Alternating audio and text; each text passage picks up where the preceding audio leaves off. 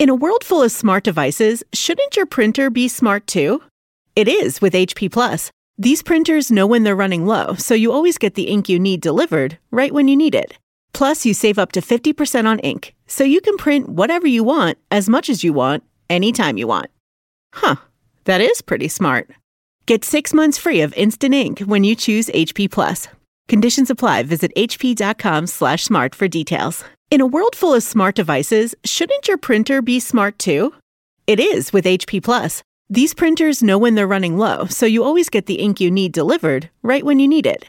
Plus, you save up to 50% on ink, so you can print whatever you want, as much as you want, anytime you want. Huh, that is pretty smart. Get 6 months free of instant ink when you choose HP Plus. Conditions apply. Visit hp.com/smart for details. This is Alec Baldwin, and you're listening to Here's the Thing, my chance to talk with artists, policymakers, and performers, to hear their stories, what inspires their creations, what decisions changed their careers, what relationships influenced their work. Happy Days, Barney Miller, Grease, Raiders of the Lost Ark, Michael Eisner, my guest today, had a hand in bringing all of these projects to life. At ABC, he helped turn the network from number 3 to number 1 in primetime, daytime, and children's television. While he was president of Paramount Pictures, the company moved from last place to first among the 6 major studios. But Eisner is best known as the former chairman and CEO of the Walt Disney Company, a position that he held for over 2 decades. Michael Eisner grew up and started his career in New York, but an early trip out west changed that. I asked where the people stayed that went to L.A. I'd never been to L.A., and they said the Bel Air Hotel, and I got to the Bel Air Hotel, and there were swans, and there was flowers, and there were weddings, and all this stuff. I called my wife, and I said, I think we should move to L.A. And then it took me 3 years to manipulate it, to convince ABC that being in New York was not going to be effective, that I was always a day late in getting casting, getting scripts. We were 4th among 3, and nobody cared about ABC, and they paid us through the owned stations. They couldn't even pay us through the network. They didn't have enough money, and I was lucky because the things that I was in charge of just happened to turn to number 1 when I got there, so it looked like I did it. So when I said, you have to move to L.A., we have to do it in L.A., and in that era, L.A. was very laid back. People came in at 10, they left at 11, they looked like they were going to play golf. And Barry Diller and I both moved to L.A., and we were wearing suits, and we had this New York mentality, and we actually arrived early in the morning, and we stayed late, and we were type A's, and all of a sudden ABC became a type A administration, and we eventually became number 1 and even in prime time with a movie of the week and a lot of other stuff. Spelling. Aaron, yes. That your era? It was. We convinced Aaron Spelling to make a direct deal with us, not to go through his agent. That created a lot of unpleasantness for me because I didn't realize the power of William Morris. They went to the chairman of – I forgot about this for about 30 years. They went to the chairman of ABC and asked for both of us, Barry and I, to be fired because we were not – we convinced – Who was running Morris then? Norman Brokaw? Oh, no. It was Abe Lasvogel. It was even above Norman. And Leonard Goldenson called us into his office. I thought we were going to be fired for not dealing with the system and agreeing to the agency package commissions and all that stuff. And he put his hand across the table and congratulated us for trying to change the business. So I knew. But why, when you got out of college, did you go to television in the first place? What about it? No one in your family was in media, correct? No. I graduated from college. I was a pre-med. I was an English major. I then was a theater major because there was a girl that wouldn't date me. So I wrote a play for her, and then she still wouldn't date me, but I became a theater major. I went to Europe to become a writer for a year. I stayed a week, came back, and got a job as an usher. I got a job as an usher at NBC. I didn't know what I was going to do. I moved out of my parents' apartment. I found my own apartment. I thought that was pretty good. I was liberated. And I became an usher. And I worked backstage with Jack Parr. I took telephone calls. I gave tickets at the Tonight Show. You liked it? I loved it. It was like fun. It was like it wasn't a job. And I always liked theater. And I grew up in Manhattan. And My kids always went to Chuck E. Cheese on their birthdays. But when I grew up in New York, you went to a show. You went to see, Charlie's Aunt or Where's Charlie? You went to see South Pacific in Oklahoma and Arthur Miller and all this stuff. So I really had it. Had the bug. I did. And then I just worked my way up at ABC. I really decided, actually, my father was kind of a gentleman farmer in Vermont, and he bought the apple orchard next to him, and then he bought a lot of apple orchards, and we've been in the apple business for 50 years, my family, and we made a profit twice in 50 years. And I decided that I was not going to be in a business where God was my partner. I just couldn't take the frosts and the lack of blossoms for the bees but I decided I was going to do. I actually, something? I wasn't really equipped to do anything else. Describe for me what made Diller successful, because he becomes a huge figure in your life and a big mentor in your life, and you follow him around for quite a bit, where he takes you with him and elevates you. What made Diller Diller? Well, first of all, he's extremely smart. Right. So let's start there. And he comes from Los Angeles, and he understood. He worked in the William Morris office, and like I worked as a page, he worked in the mailroom. We're exactly the same age, although he looks much older than me, I know. We started at ABC within 3 months of each other. He worked for a vice president who actually had power.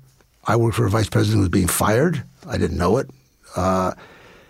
And he was brusque, and he was dominating, but I could deal with him. And then we all did different things. I mean, when I was doing daytime, he was doing this. Eventually, I went to California to work for him. And then eventually, he left ABC and went to Paramount. And then I joined him. So you and he were running the network in California. How long were you there in California before he goes to Paramount? He went a year after I came to California. I went 3 years later. I was kind of... So you stayed at ABC while he's at Paramount? For 2 years. I was very déclassé. I was TV, and the movies were it, and all the important people were in the movies, the Bob Evans and the Sue Mengers and all those people, and I was still doing TV. But the movies weren't doing so well in that era. And so somebody came to me from another company, and Barry heard about it, and he called me up, and he brought me over there. He said I resolved my problems, one of which is I wasn't returning my phone calls quickly and things like that, so I resolved that. And other than the fact that I kept calling movies shows, which drove him out of his mind, and until we hit Saturday... You want to go to a taping. Yes, it was. I was still talking, Happy Days, and he was talking, Atlantic City. So, but then when we hit with Saturday Night Fever and Grease and Having Wade and Foul Play and all that, it was okay that I called them shows. Right. But so describe, I mean, this is a broad question, but describe what was the movie business like? You're at Paramount from 1976 to 1984. You're 34 years old. There are younger men that have captained some of these companies, but that's still pretty young. And you're over there with him running the show from 76 to 84. What was the state of the movie business in 76? Well, it was up and down. It wasn't as bad as 5 years earlier or 7 years earlier when Easy Rider kind of changed the whole nature of the business.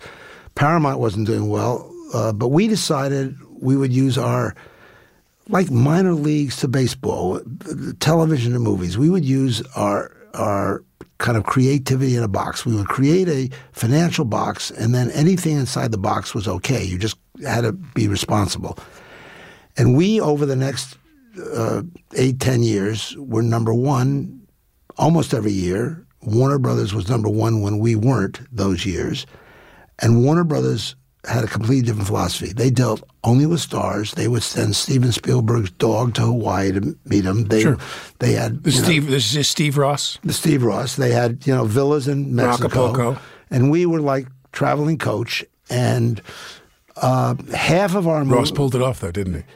He did, except for we were number one financially and we were number one at the box office, all on strong ideas, young or talented directors, new talent, old talent too. They accused us of waiting outside of Betty Ford rehab center and getting actors at a discount. We did Downtown in Beverly Hills. I guess that was our first movie at Disney, but we kept this philosophy going with Bette Midler and Nick Nolte, who both had graduated from there, who did a pretty good movie for us. Sure. So our strategy was... They needed a hit. And we needed a hit, and it worked well. And I've done a lot of movies with them that all worked, well, not all, but most. I think the idea of we were always 20% or more, 40% of times less than the industry average in movies, and we always were number either one or two. By the way, for 30 years, 26 of those years, I was number one or number two. Always being economically thoughtful, but going with instinct, good material, interesting material, different material, as best we could. No, but so that leads to a question that's a really important one for me, which is, and I'm not saying this in a critical way, but you never spent a moment as a salaried employee on the set of a film in any of the crafts. You weren't a sound mixer, or you didn't direct films, you didn't do costumes, you didn't do any editing, what have you. You've been on the set of films your entire career as an executive. Describe for people what that creative process is like, meaning, for example, in Paramount in the late 70s and early 80s, what number of creative staff did you have that advised you on what films you should be making and should not be making? How many people did you listen to? Well, I was kind of in the weeds. I did a lot of it myself. There was a guy by the name of Don Simpson who was in the story department, and he was the only person that I found when I arrived, other than Barry, that I trusted. So what about him did you trust? He just seemed smart. He worked. He was came from Alaska. He was single. I was married with a bunch of kids. We would go on film testing in all sorts of different states around the country. I loved being with him. He told me all these great stories that I couldn't participate in. And he was a different breed. He was just he finally had a problem with drugs, but that's somebody I listened to. But mainly, I was an English major mostly. I was a theater goer mostly all my life, and I love the written word. I can't tell you how a movie is made. My son is a director. I can't even talk to him about it. I don't understand even where the film goes. What I think I'm good at is recognizing good ideas, really good with the written word, and I'm good in the post-production area. I can see a film and work with it. As far as how, I just read about Ang Lee making this movie. They just got a tremendous reception technically in Las Vegas. If somebody said to me you had to do that, it would be like saying to me you had to operate on somebody's brain. My strength is so limited to the idea, the script, the casting, the director, the putting it together. And bringing the most talented people together you can. And trying to find somebody that nobody else knows is talented. Finding the people that are talented that have yet been not discovered. I always say that I said we were working on this film I was doing, and Alden Ehrenreich, who actually played my son, he played Kate Blanchett's son in Blue Jasmine that I did with Woody. And we were saying, no, we don't just want Alden Ehrenreich, we want cheap Alden Ehrenreich before he really hits it big and becomes too expensive for us. But so essentially let me say this, because I'm always accused of trying to find the new inexpensive. There are many actors who are worth everything they get paid. Give me an example. Well, you're an example, of course. No, but that's very. I mean, like Hanks, Cruise. Yeah, there are actors who, by very nature of being in the movies, you get two things. One, they're actually very good. When you sit and talk to Dustin Hoffman, it is not an accident that he's been so good. He really is good. So you get what you pay for. Secondly, there are actors who actually appeal to people. The movie would not perform as well without those actors. So for that, in the business of the movies, it is totally worth paying up, whatever it takes. Who was a filmmaker you loved working with back then? In the early days, who's someone you said, God, this is a great experience? Scorsese, the same people that you would name, Alan Parker. What'd you do with Alan? He made a small movie. I'm trying to think of the name of it in the 70s. I cannot think of it. After Fame or before Fame? Before Fame, right. Really early. It just was there's something about dealing with in any field. It could be my son is in the cottage cheese business. My young son. I'm serious. He didn't want to be in the entertainment business. My other two sons are in the entertainment business. He's kind of an entrepreneur. He went to the grocery stores. He looked at what hadn't been innovated. Yogurt had been innovated. Everything else had innovation. Cottage cheese had not. I said, "Are you crazy?" No. He did it's this. His apple orchard. He is in every Whole Foods now with his good culture cottage cheese. And meeting the young people that he has in cottage cheese is like meeting a new young actress, a new young actor, a new young director. They feel about cottage cheese the way you felt about TV back there in New York. Maybe. But the fact is, I really like my children's friends that all went to film school. I talk to all of them. I keep saying to my wife, I'd rather talk to them than talk to our friends, and she gets very upset about that. But no, I like the new.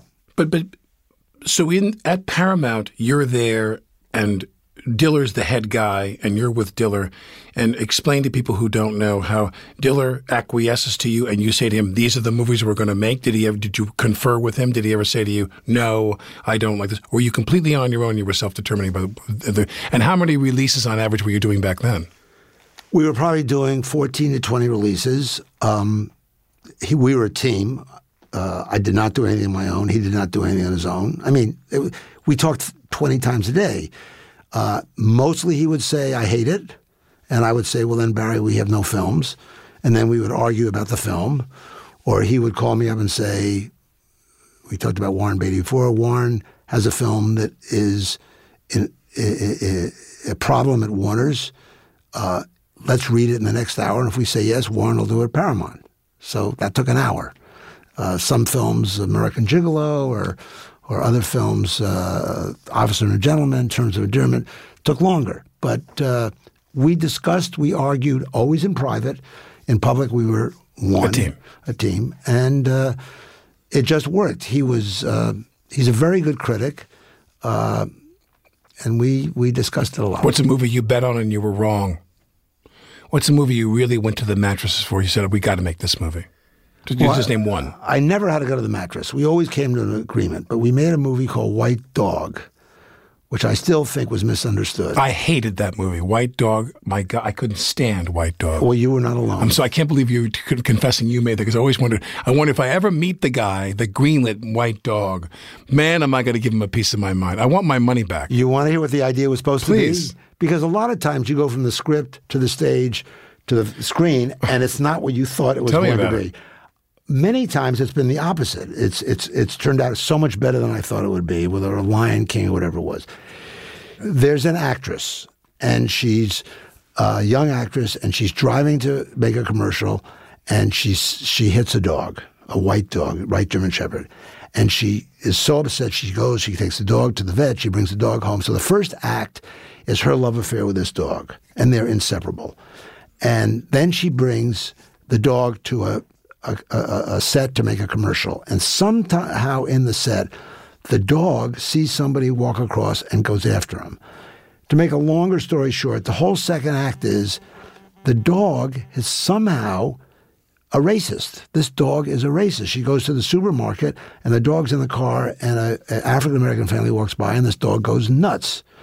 The bottom line is So it really is a white dog. It's white on many levels. No question about it. Then the third act, you find out that this white dog was trained in a southern state to be an attack dog. And so she takes the dog to another trainer to untrain the dog in this thing. And eventually the trainer that... To deprogram the dog. To deprogram them. And the whole idea of the film was supposed to be that prejudice is learned. You aren't born with prejudice. It's part of your environment. It's part of your parents. It's part of your community. And you can, if you're trained to be a racist, you can be maybe trained to get to not. Well, we picked a director who was an action-oriented director who was a mistake. He made a film that basically we got killed for. So that was a film that I really thought was an interesting idea with an interesting character that just never achieved what I wanted it to achieve. So I hope that the lesson for you was that you and Barry stopped bringing your Park Avenue and Beverly Hills lefty consciousness to the film slate? I mean, let's just make money and let's forget about deprogramming racist dogs. Was that the lesson for you, or? I never really ever tried to make political films. I mean, we did make Reds. We made any film that sounded interesting. It just happened, I thought this idea of this white dog, and many people have made animal films, was an interesting twist. I was completely wrong. Now, obviously the business is littered with, there's a lot of twisted wreckage on the runway here of people in your position who the opposite is true. There's movies that you say goodbye to that you don't want to make, and they go off and become big hits. What's an example of that for you, of somebody who took a movie from you and they jammed it into the hoop? Well, we made a movie with Goldie Hawn called Foul Play, and I'm very friendly with Goldie from that movie. And somebody presented a movie to us, and I said to her William Morris agent, but I saw a picture of her. She's kind of heavy. He said, oh, you ought to sit down with her. So I said, okay. So she came to the office, and she said, so you think I'm fat? She said, I just had a baby. I said, I didn't know. I just said it. Please, I'm sorry.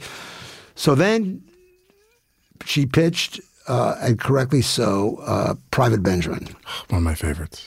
Right. So I met with her, and I said, and others, and I said, I don't think there's a third act. The first act is great when you have the guy die at the wedding, and Albert Brooks actually died at the wedding. And Yale was her husband, Yale. Right. And I thought Goldie Hawn is in the Army, but you don't have a third act.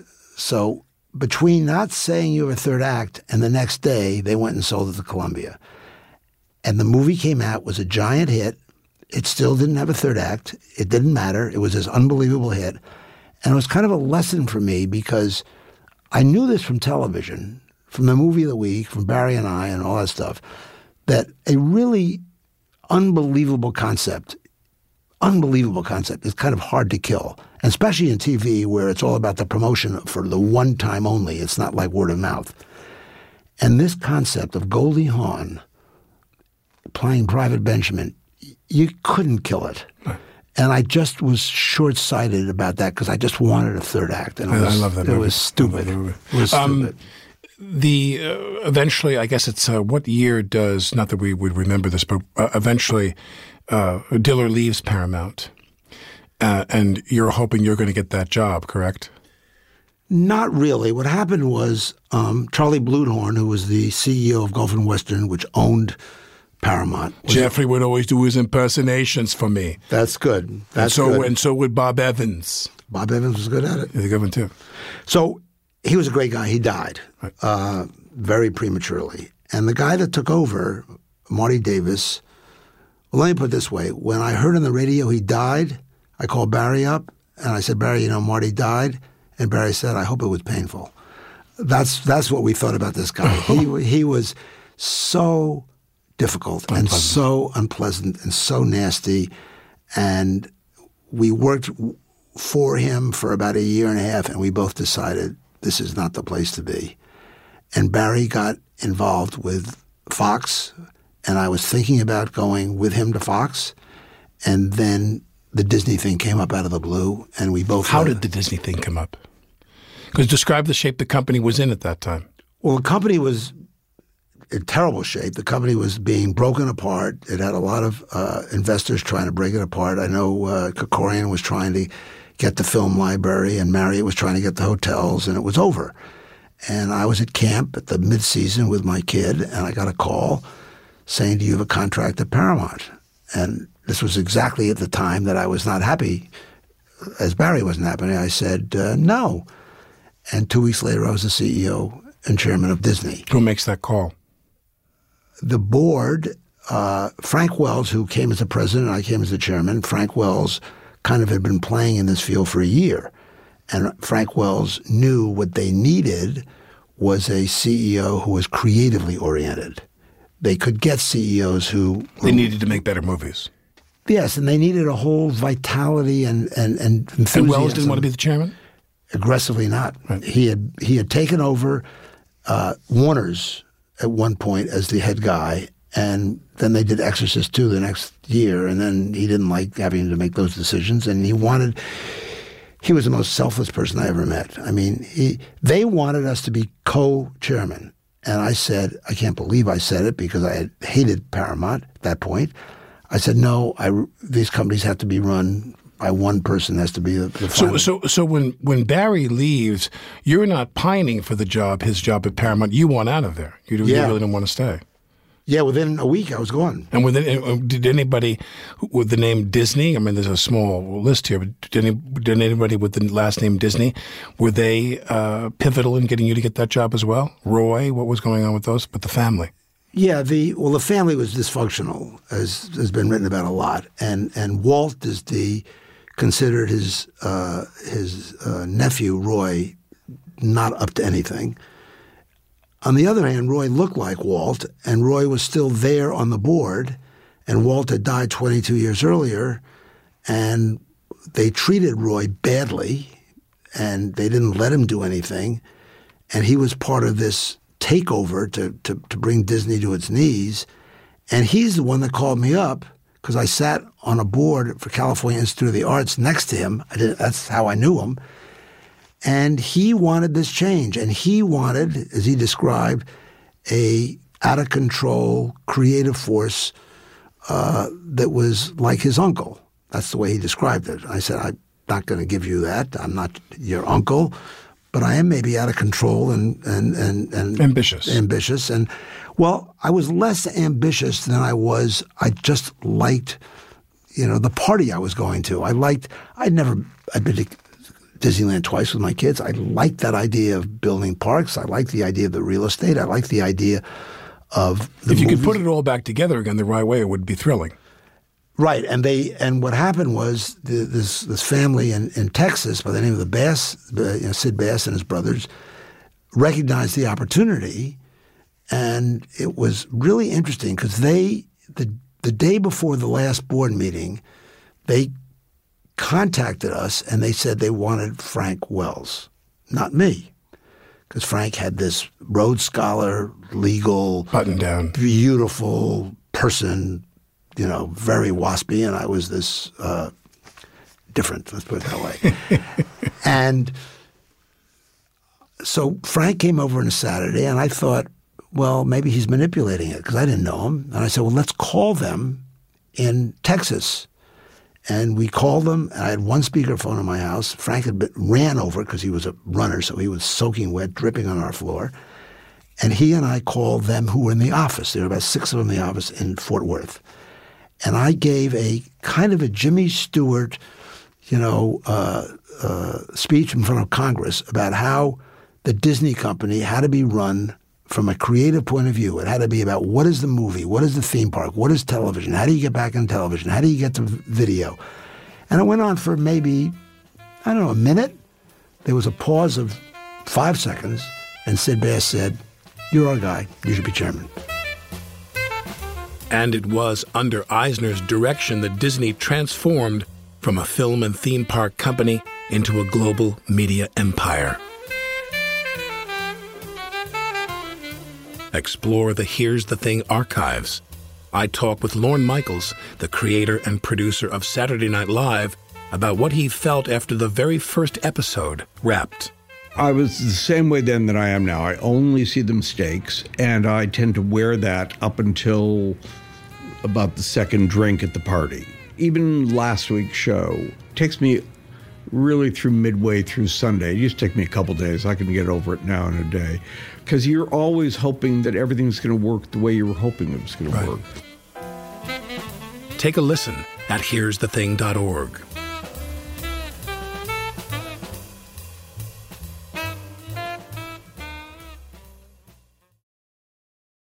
Hi, I'm Alec Baldwin. Don't you think it's cool to care? Carrie Yuma knows fast fashion's not sustainable and decided to spin that conscious mindset to create high-quality, low-impact sneakers. Their best-selling Aka style is the perfect, durable sneaker for dressing up or down, pairing a fresh look with broken-in level comfort. Aka is made with organic cotton canvas and ethically sourced rubber, and every pair comes with Carrie Yuma's signature cork and Momona oil insoles. Aka's already found its way into my summer shoe rotation. Find your pair and choose from a range of bold and beautiful colors. Right now, there's 15% off at cariuma.com/Alec.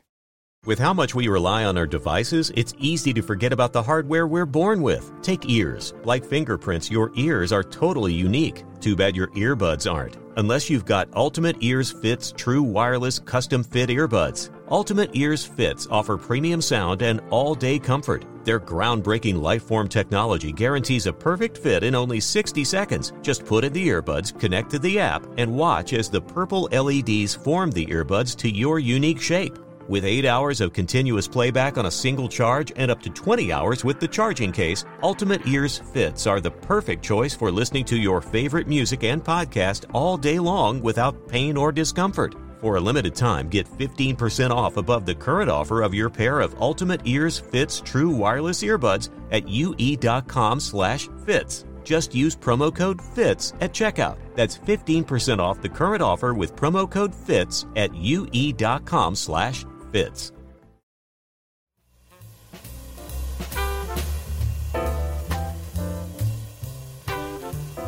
This is Alec Baldwin, and you're listening to Here's the Thing. My guest today is Michael Eisner, who is, among many other things, the former CEO of the Walt Disney Company. Eisner is shrewd and hardly risk-averse, yet he explains the rapid and astronomical growth of the company during his tenure in more magical terms. It just happened. I mean, the first day on the way to the office, I got a call from CAA asking me whether we'd be interested in Golden Girls, which I said yes. That was the first day. The second day was Paul Mazursky, who was having a bad relationship at Fox. Would we want to make Down and Out in Beverly Hills with, turned out to be Bette Midler and Nick Nolte. So it was like going to a Chinese restaurant and picking the best choices. There are always, which is what amazes me about the entertainment business, which I love, there are a lot of choices. There are a lot of great things. The key is having an instinct, seeing what it is, seeing who's doing it, enthusiasm for it, willing to fail, because if you want to accelerate your potential for success, you got to double your failure rate. I mean, that's kind of a Watson IBM theory, and it's true. And then you just go, you just do it. Now, did you think though that not that the live action division was underperforming or that they weren't earning as many awards, but was there a craving for more quality and more awards and things when you purchased Miramax? What was behind the Miramax purchase? Did you think you were going to buy some Oscars when you bought Miramax? No.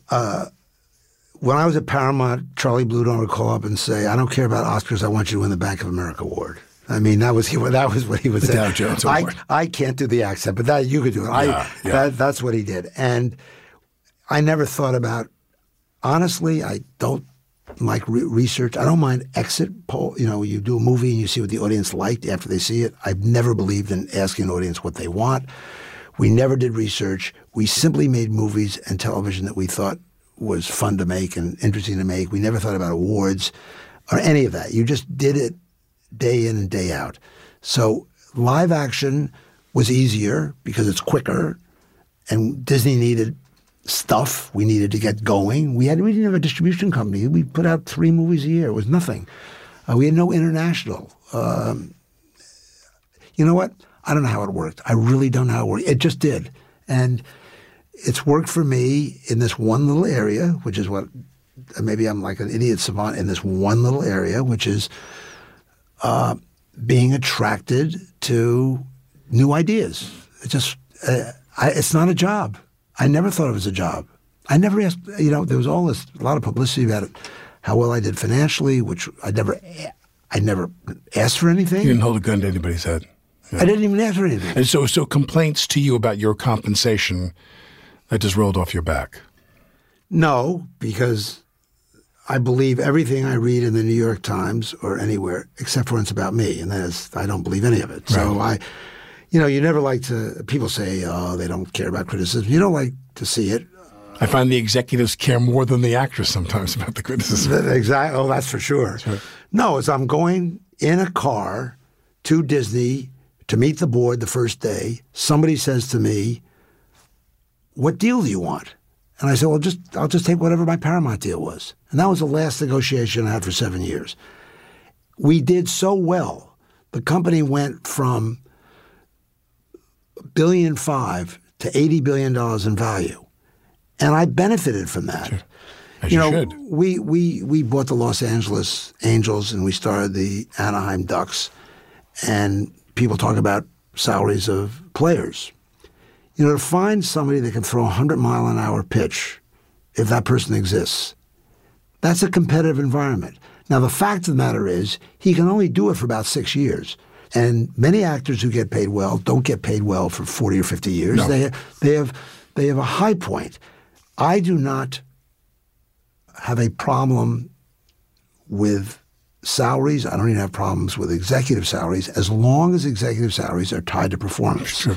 When executives get paid when the performance is bad and they manipulate the system. They make money when the company's losing money. That to me is atrocious. But our system is what it is. And by the way, when I was making $75 a week as an usher, and I would read about the chairman of, at that point it was RCA or NBC, making all this money, I thought that was great. That was like, oh, someday maybe I can get to that level. And almost everybody I deal with in the entertainment business, almost everybody, comes from very modest backgrounds. And they've worked there. There's no caste system. When you read a writer script, you don't care who that writer is, what that writer looks like. If it's good, it's good. It's based on merit. You stay at Disney till 2005. You stay longer. And then eventually you leave.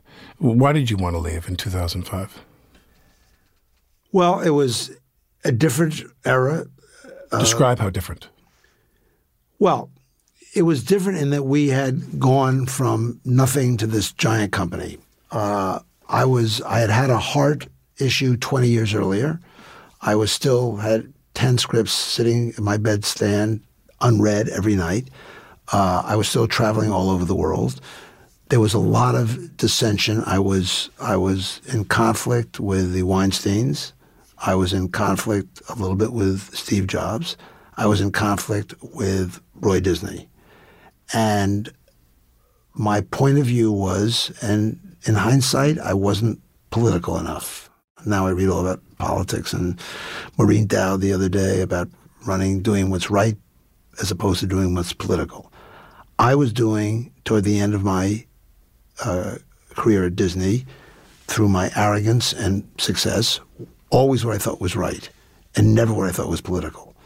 So even though the Weinsteins were the darling of New York and the media, we were losing a fortune because Harvey wanted to be more than what he's great at, which is a kind of independent filmmaker. He wanted to make very expensive films. He wanted to be in all these other businesses. So I was in conflict with him. Books. All the stuff. And so we had a difficult time. Steve Jobs was very difficult. No. Right. And I was the point man on that. And, we made, before he really knew about it, Toy Story, and then he got involved, and we did well, but we were in conflict. And Roy Disney, who was not of talent, was trying to do a lot of things that I thought were wrong creatively and had to stop him. So I was in conflict. So the combination of that conflict, even though we had performed fantastically for 20 years, everything was, and which Bob Iger has then taken and done great jobs with, it was time. I was, like 65, and it was time to go do other things, and which I have done. I have a show on Netflix called BoJack Horseman, which I think is. I want to talk to you about that, about new media. Talked about, right, which is great fun and doing great, and I'm doing a lot of other things, and I now am able to exercise from 8 to 9 in the morning. I don't have to be at the office at 7:30, and maybe I'm still alive because of that. Just to touch on this, because and this is the last thing I want to talk about that past. There's so much more we could cover, but I'm just so intrigued by having someone who has had the incredible success. When you talk, I'm not just saying this to flatter you, but as you said, to go from however many billion to 80 billion, and the Roy Disneys of the world, I'm going to assume that they were major stockholders. You put a lot of money in their pocket when you inflated the value of that company, no doubt. And you're considered one of the most successful motion picture executives in history.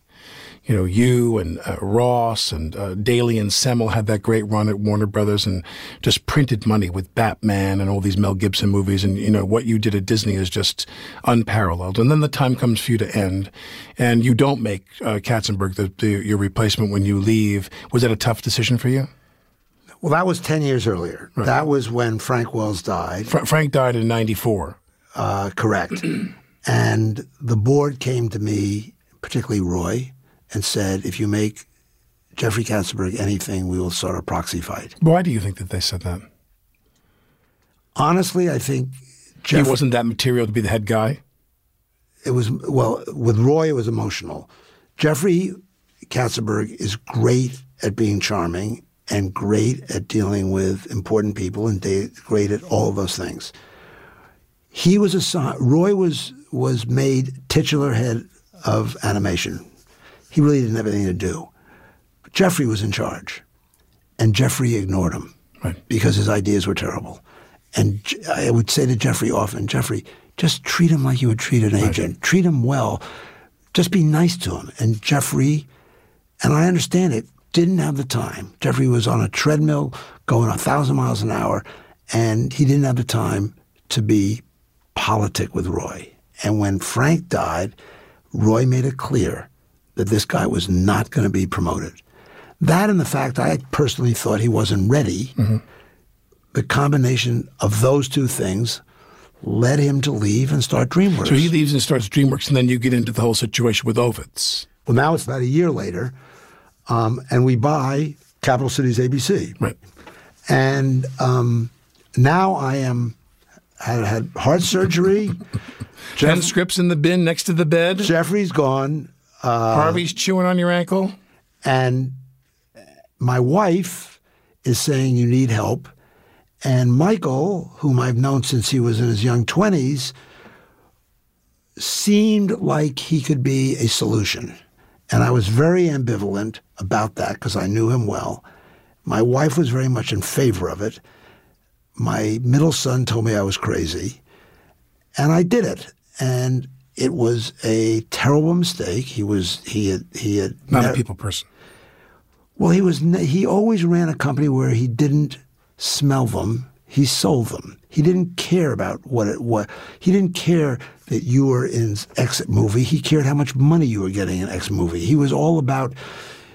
He was an agent. He was an investment banker type. I mean, that was his metric. And he did a very good job for his clients. And by the way, I was the key person when the 5 of them left William Morris. I brought all 5 of them in the second week they left at ABC. I had a specials, daytime, movies, everybody in the room, and they weren't allowed to leave the room till they gave each one of those guys a deal. And he had good talent, but not what he had later.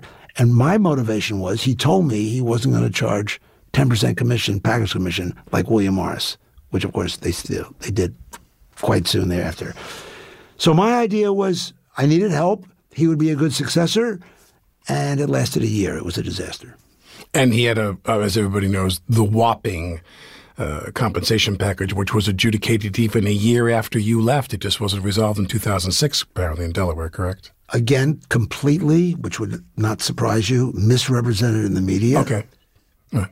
The fact of the matter is, even if it had been $140 million in a company the size of Disney, which it wasn't, it just wasn't working. We couldn't bring the company down by a mistake. It would have been worse if you kept him. And it was my mistake. And by the way, just so you know, every newspaper, all our shareholders, including Warren and everybody else, when I made the announcement, called me to say it was the most brilliant thing I'd ever done at Disney. That I brought in the guy. Well, I wouldn't say that. There's other good things you did at Disney. No, as far as executives, a tough business decision. That this was, I was bringing in the person who was on the cover of Newsweek as the most powerful man in Hollywood, who made the Mischuster deal to buy Universal and all this stuff. I was bringing in a real leader. and it didn't work. Right. What kind of stuff are you working on now? BoJack Horseman is with Netflix. Now, people always complain to me and say that, Netflix is great and one says, but there's no back end in Netflix. I mean, television has changed exponentially since you were running ABC, and then when you bought ABC, I mean, one minute you're fetching, I don't know who you're fetching coffee for over there in the beginning in the 70s when you're working there as an usher or whatever, your first job. Anybody that asked. Right, anybody that told you, listen, kid. A lot of laundry, dry cleaning. I want this tie pressed and light starch in those shirts. But then, of course, you have this fabled career and you buy ABC, your company. What's changed for you? What amazes you the most about the way it is now? Well, first of all, the secret on Netflix, just to answer that, is it's fantastic as a producer. In the first season, I have sent profit checks to the talent. I did the same thing with the show I did on Nickelodeon. I don't believe in this idea of producing for so much more money than you get in. So we've had a very good relationship with Netflix, and everybody that works on this show, Raphael, Bob Waxberg, who's a genius, it's an animated adult type of show, loves it. So I'm doing a lot of that kind of stuff. I own a company called Topps, which you may remember did baseball cards. Of course. And we are with the gum in it. With the gum in it. But we are now a global company. We're very big in international football, Premier League, Bundesliga, Champions League. Soccer, right. I got about 20 investments in new ideas, new digital companies. I'm an advisor to my 3 children who don't listen, but I'm still an advisor to them. And doing TV. And exercising from 8 to 9 o'clock in the morning. Hopefully. I have time to exercise. Like right now, I don't have 30 phone calls to return because something has happened. You do, but someone else can return them for now. Now, your son, what's something you wanted him to know as he was coming up in the business? You said you knew nothing about directing and putting movies together, but you know a hell of a lot about the movie business. What did you want him to know? Well, the one thing that I'm proud of my 3 sons, and they all have great spouses and tons of grandchildren and all that, is that they're decent. And I think it's probably hard to follow a successful father. They don't seem to think that. J.J. Abrams' dad was a successful TV producer, and he has certainly eclipsed his father, Jerry. I made many movies with Jerry and Jerry Eisenberg. The 2 of them were a team, and we made a lot of movies of the week with them. Right. Yeah, by the way, the people running the entertainment business are all my children's age. They're all, a lot of them are sons of friends of mine. Right. I can't get them on the phone, but they're still friends of sons of friends of mine. You're not the Eisner that they want to call back anymore. There's another Eisner they want to call back. I remember going to soccer fields with AYSO soccer with my sons growing up, and or going to a hockey game. 2 of my sons played hockey, and they would yell Eisner, like get on the field, and I was halfway on the field. What? No, I'm Eisner. Now I don't even move. I went a while back. I don't really see that many things, but a while back when the last Batman came out that Christian Bale was in, and the trailers came on in advance, and I must say I'm not a squeamish person. I'm somebody who's liked action films, and if they have a violent component that serves the story, that's okay. But my God, I couldn't believe how violent these movies were. They had to have 8 or 10 trailers, and someone was with their physical hands in some martial arts ballet, was just taking someone apart, or guns and some other advanced weaponry. Is that something that you've seen change in terms of the content of the movie business over the last several years? It's disturbed you, or you don't feel that way? Well, at Paramount, we must have made 200 films, and we only made 2 action films in that entire time, and we were still very successful. At Disney, we did make Star Trek at Paramount, and at Disney, most of our action stuff was modest. I am hoping that this live action films that you described are like cartoons, that people in the audience realize it's fiction, realize it's all bubblegum activity. It's silly, ultimately. Right, because if it begot violence in a susceptible male audience, that would be bad. I've studied a lot about this because I ran children's programming at ABC. I put on Batman, Wonder Woman, Aquaman, and one other in one show from Warner's when I was there. And I am convinced that kids do not think they can get on kitchen tables and fly off of it. Right. I am convinced that when you see Batman or Superman or all the Marvel stuff, they don't really think that they can emulate that. To me, the other kind of violence, the more realistic violence, the street violence, is more disturbing. The bubblegum violence is like a cartoon. So I don't know how it's affecting our civilization. I'm much more nervous about the ability to leave a theater and get a gun, right, which is so easy. I think that people who watch violent content and it motivates them to commit an act of violence is a whole other psychopathology before they enter the theater. I don't think that the film business is responsible for that.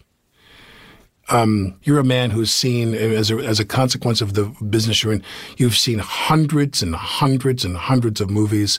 When you go to the movies now, describe when Michael Eisner, the famous Michael Eisner, goes to the movies. What does he do? Is it a bucket of popcorn?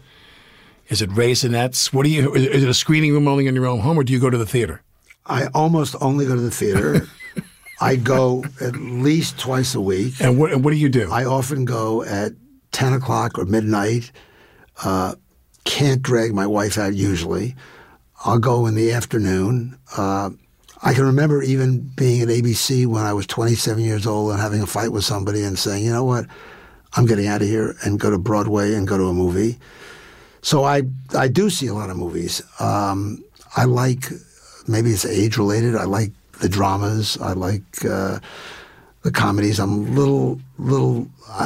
admire the technology and the action films. But my wife likes those more than I do. What's a movie that when you were in charge of these movie companies you made, there must have been obviously countless examples, but give me one example where and I'm being very Hollywood myself right now, you're in a screening room alone or with your associates, you sit there and you go, man, I'm proud of that movie that we made. What's one that really, really you thought, God, I'm proud of that movie.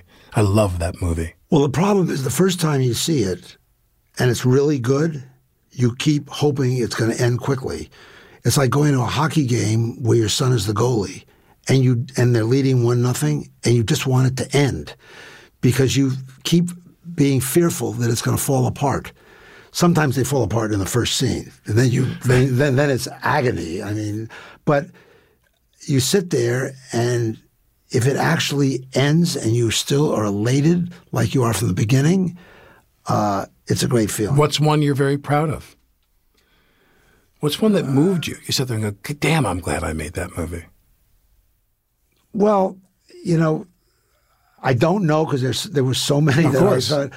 If I think back, I think when, John Travolta and I have had a lot of success together, and we started with Cotter and then Boys in the Plastic Bubble, and then he went into Saturday Night Fever. Right. And that was a leap for us, Big leap. Paramount. It was very early. Big leap for him. I didn't know that it was a musical. I didn't know the Bee Gees were still alive.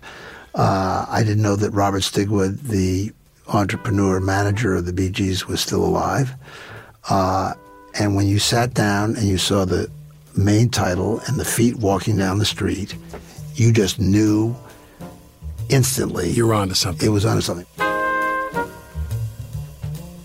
Michael Eisner is still onto something right now.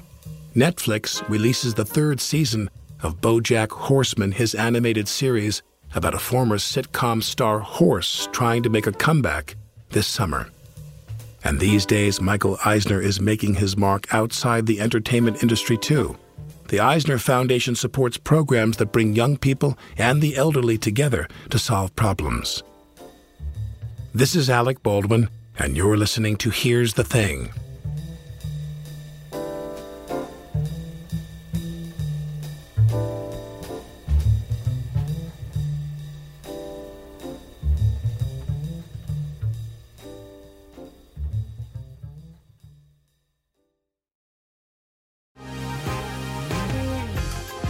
Been thinking about McDonald's all day. Can't get it off my mind. I can already taste it. Ooh, got my mind on my mouth and my mouth ready for some Mickey D's deal.